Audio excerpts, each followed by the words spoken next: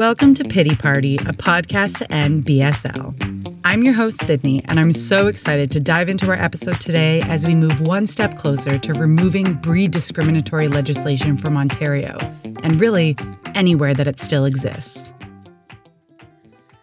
Today, I want to talk to you all about responsible ownership and what that means. It will be part one of two because there's just so much to dive into here. Now, responsible ownership may not look the same to every person, and more importantly, it may not look the same for every dog. So many people have become new dog owners in this past year, as we've seen countless uplifting stories about how this pandemic has been so amazing for dogs. We've seen record high adoptions and awesome stories about shelters being completely emptied out. We're also now seeing a wave of returns that many rescue and animal welfare groups predicted, where people are now dumping their newly adopted dogs as they prepare to return to work, or they realize that having a puppy is a lot of work and not all cuddles and kisses all the time. And unfortunately, there have been some real horror stories as well, like the plane full of dead Frenchie puppies that arrived in Canada from the Ukraine last July. You heard that right. People were so desperate for puppies last year, and quote-unquote breeders were so desperate to meet demand that they improperly and carelessly flew hundreds of dogs across the world. And as a result, dozens of those dogs did not survive the flight.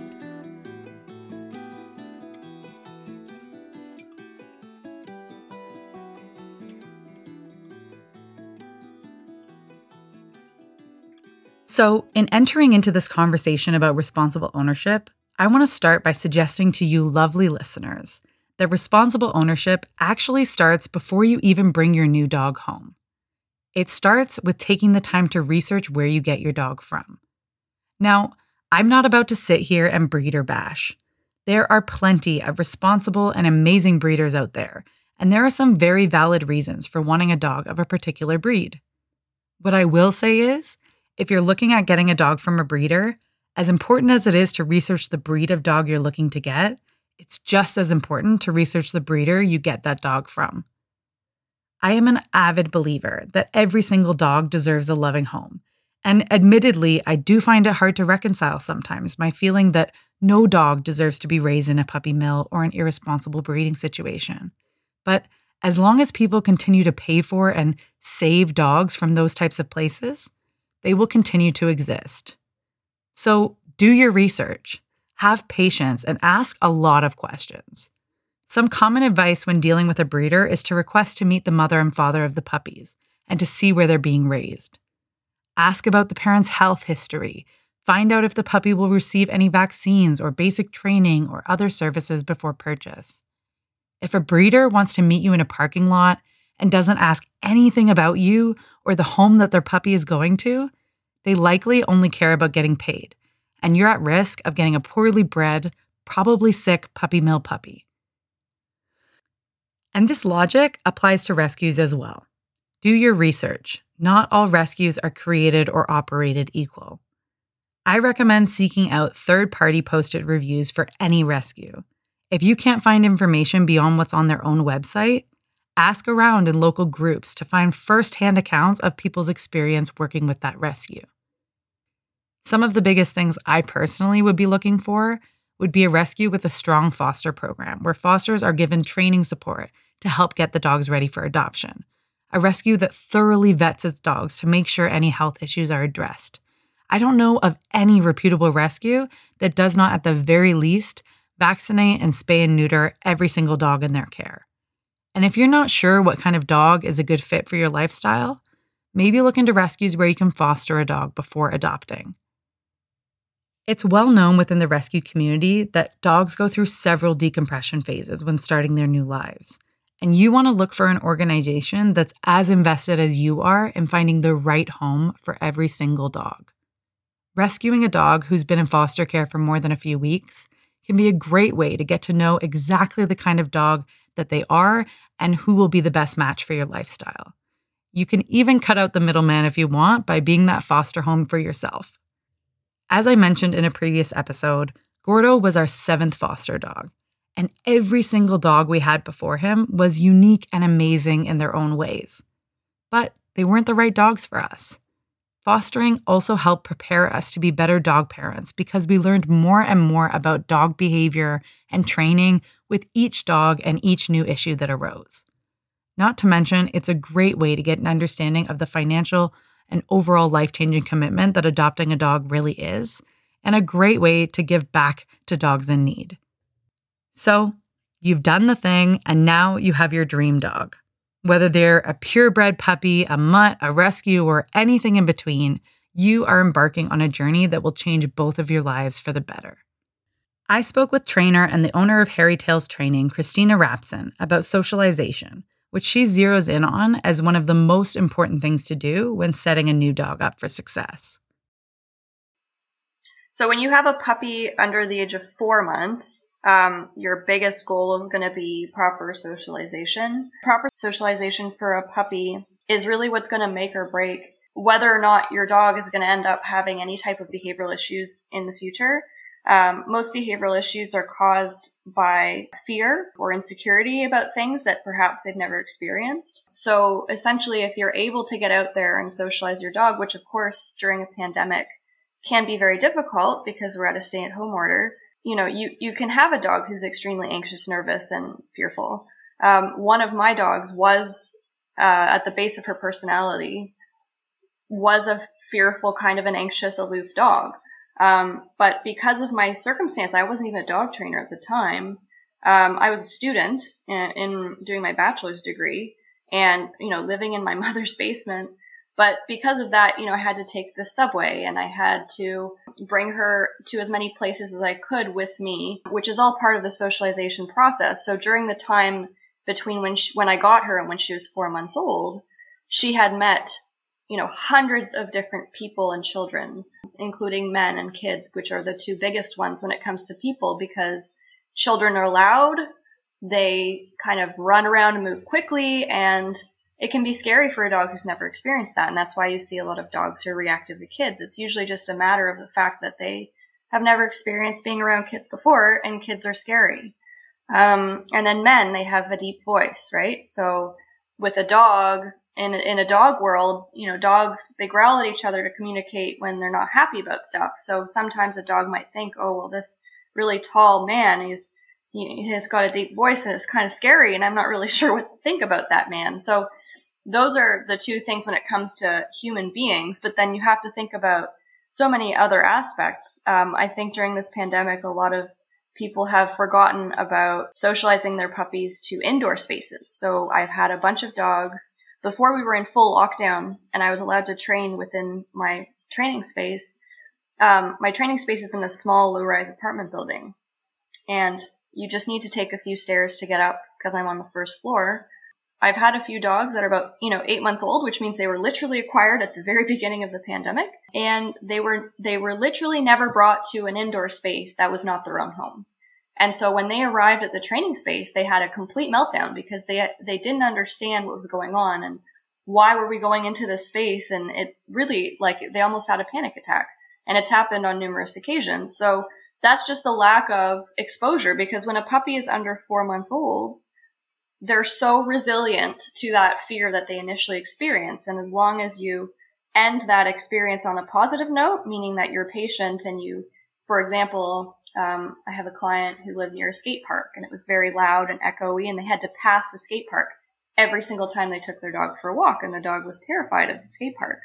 So all they had to do was sit by the skate park for, 10, 15 minutes, maybe once, twice a day. And within a week, the dog was like, oh, this is not a big deal at all. So just taking that time to let the dog have those experiences and finish those experiences where they realize it's not a big deal. If you leave the experience and they've had a full-blown panic attack and then you've given up because you're scared that they're gonna make the whole situation worse, that's actually where you're gonna leave that scenario and they're gonna have a negative experience from that. So next time that you go to that place or meet that person or whatever, unfortunately, they're going to be scared again because that's how it ended the last time. How would you say the early training focus is different when you're dealing with a adult rescue dog who is new to you, but has a usually unknown history? Yeah, so adult rescues, it's the socialization process is similar, but you have to be really, really patient, because now what would have taken them at, under 4 months old, maybe like a couple visits to one place to be okay with it, it's going to take maybe 50 visits to a place to be okay with it. It just takes so much longer for them to get over that fear, or anxiety about that space, especially if they've had a negative experience with it in the past. So lots of positive reinforcement and encouragement when it comes to dogs who are fearful of different spaces. But one thing that people are, unfortunately, because we're human, and it's very maternal and paternal of us to do this, but one of the biggest mistakes that people make with their rescues is that when the rescue gets scared, they start to coddle and baby talk them. So, oh, it's okay. Like, oh, and they pet them and they get down and they try to like you would with a child. But unfortunately, dog psychology is not the same. And if you start giving attention to, especially if you start giving affection to a dog who is in a scared or fearful state of mind, you're actually going to encourage that state of mind. And so what you need to do is show them that everything is okay. Yes, you can motivate. So motivate is different than coddle and baby talk. Motivation is like, what's this? Come over here. What's this? You can use clap your hands or use food if they're interested. Some dogs are too scared for the food, and like encourage them to get towards that object or that person. But in terms of rescues, if you don't know their history, you never ever force a rescue dog to greet a person or another dog. So you need to see if they're ready for that. If you force a rescue dog into being pet, for example, by a person, especially if they're on a leash, there is a very large chance that if they've had negative experiences with people, that they may react poorly and end up maybe even biting that person. Because most bites for bites from a dog to a person, it's due to fear or they were trapped. So when it comes to that, like, you really have to be patient and make sure that you are watching to see if your dog is ready for that. And, if your dog kind of backs up and really appears like they're not ready, well, that's okay. You can praise any type of curiosity. So like if their nose starts moving and they kind of are curious and interested, but maybe don't want to be touched, you really have to advocate for your dog, though, in those scenarios, because a lot of people don't understand just because a dog is moving towards them, that doesn't mean they're ready to be touched. So a lot of the time with rescues at first, especially if we don't know their past, I suggest that when people come up to you and ask, well, can I pet your dog? Your response should be, well, let's see if my dog is ready for that, and I'll let you know. And then you can see if the dog is interested in going towards that person. But don't let that person come towards your dog's space, because that could end poorly. Yeah, it's also, you mentioned advocating for your dog. And I think that that's so important for people to remember and not be shy about, because even if your dog is ready to be pet, I mean, I know I fostered quite a few rescue dogs, and a lot of them are very uncomfortable about the hand sort of coming in over their head. And so, this dog might be totally okay with being pet, but you need to get down on her level and, put your hand underneath her nose so that she can smell you and kind of invite your touch. And I think that that's something that a lot of people feel kind of shy about, maybe. But it really goes such a long way in making your dog feel comfortable. 100%. And I think that people really, sometimes they're people pleasers, so they're afraid of saying no to other people. And what I could tell to those people is, if you have a new rescue, some people's biggest regret is not saying no, because you can enter into some pretty not great situations if you're not ready to advocate for your rescue who's not ready to be touched. So in those scenarios, it's spreading awareness and education to non-dog owners, or even dog owners who don't understand. If they kind of reach out to try to pet your dog without even asking, like, typically what I would suggest is you would actually move your body in front of your dog. So you'd step in front of your dog and just be like, oh, sorry, my dog's in training, or this is a rescue. I don't really know if this dog is friendly with people yet. That kind of stuff really also makes your dog feel like you have their back, because you're not allowing a stranger to come into their space and just touch them without, the dog even feeling like they're ready for it. So when you do that, while it is obviously going to be slightly uncomfortable for the human because you're having to say no to a person that you don't know, you can always do it in a nice way. I've had clients who have told me they have had some unfortunate experiences with people who have gotten upset with them for saying no, that you can't pet my dog. But in those scenarios, like those people are just being really selfish. I mean, dogs are not here for everybody's entertainment and enjoyment. And people need to respect their space just like they respect other people's space. They're living beings. Christina makes some excellent points about how socialization isn't as simple as just introducing your dog to other dogs and people. And I think her explanation of how socialization should include new spaces as well made total sense. When you bring a dog into your life, you become their whole world. And how big that world is really up to you. Training your dog to be the best they can be is a never-ending process and learning experience. There is no one-size-fits-all answer to your dog training woes, and the techniques that work for one dog may not work for you. There are so many different training philosophies, from positive reinforcement, clicker training, alpha dog training, balance training. There's almost endless options out there. Christina described her training style as relationship-based. And she explained to me that what that looks like depends completely on the dog and handler that she's working with.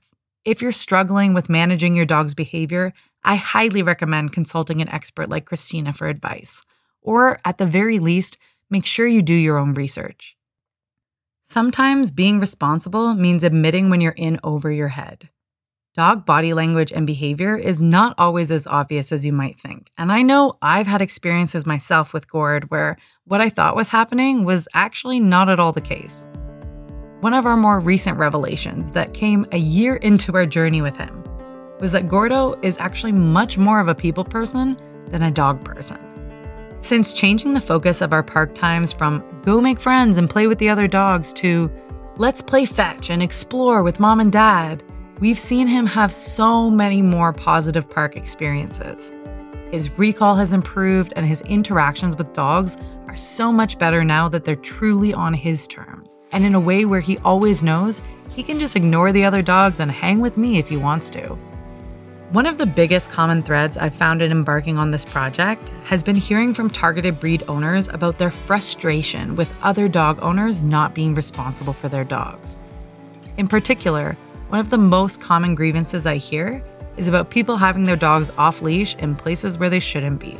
We're going to dig a lot deeper into how being a responsible owner is different for people with bully breeds in part 2, but I wanted to highlight this fact here as well. Christina's point about advocating for your dog is so important because really, sometimes that's the only thing you can control.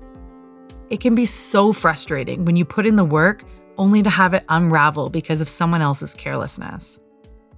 Overall, I think a lot about being a responsible dog owner comes down to communication and respect.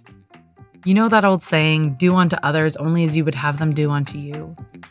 Well, I know we all think our dogs are the most sweet and special buddy who can do no wrong, but I think we could also agree that our communities would be much stronger if more people put the work into making sure their dogs are under control and being safe. Make sure you tune back in next week for part 2 of this episode, where we'll chat even more about what makes a responsible and safe dog owner. Thanks for coming to the Pity Party. You can find show notes for this episode and lots of great links on our website, pityparty.blog. You can find us on Instagram or Twitter with the handle @pitypartypod. And thank you to my guest, Christina Rapson, for being featured in this episode, and the Ontario Coalition Against BSL for their support. All of the music in this episode is by Crowander, and the show is written, edited, and produced by me, Sydney Shapansky. If you want to join the party or have a story or question surrounding BSL, send an email or voice note to listeners@pityparty.blog. Don't forget to subscribe on Apple Podcasts, Spotify, or wherever you listen so you don't miss our next episode.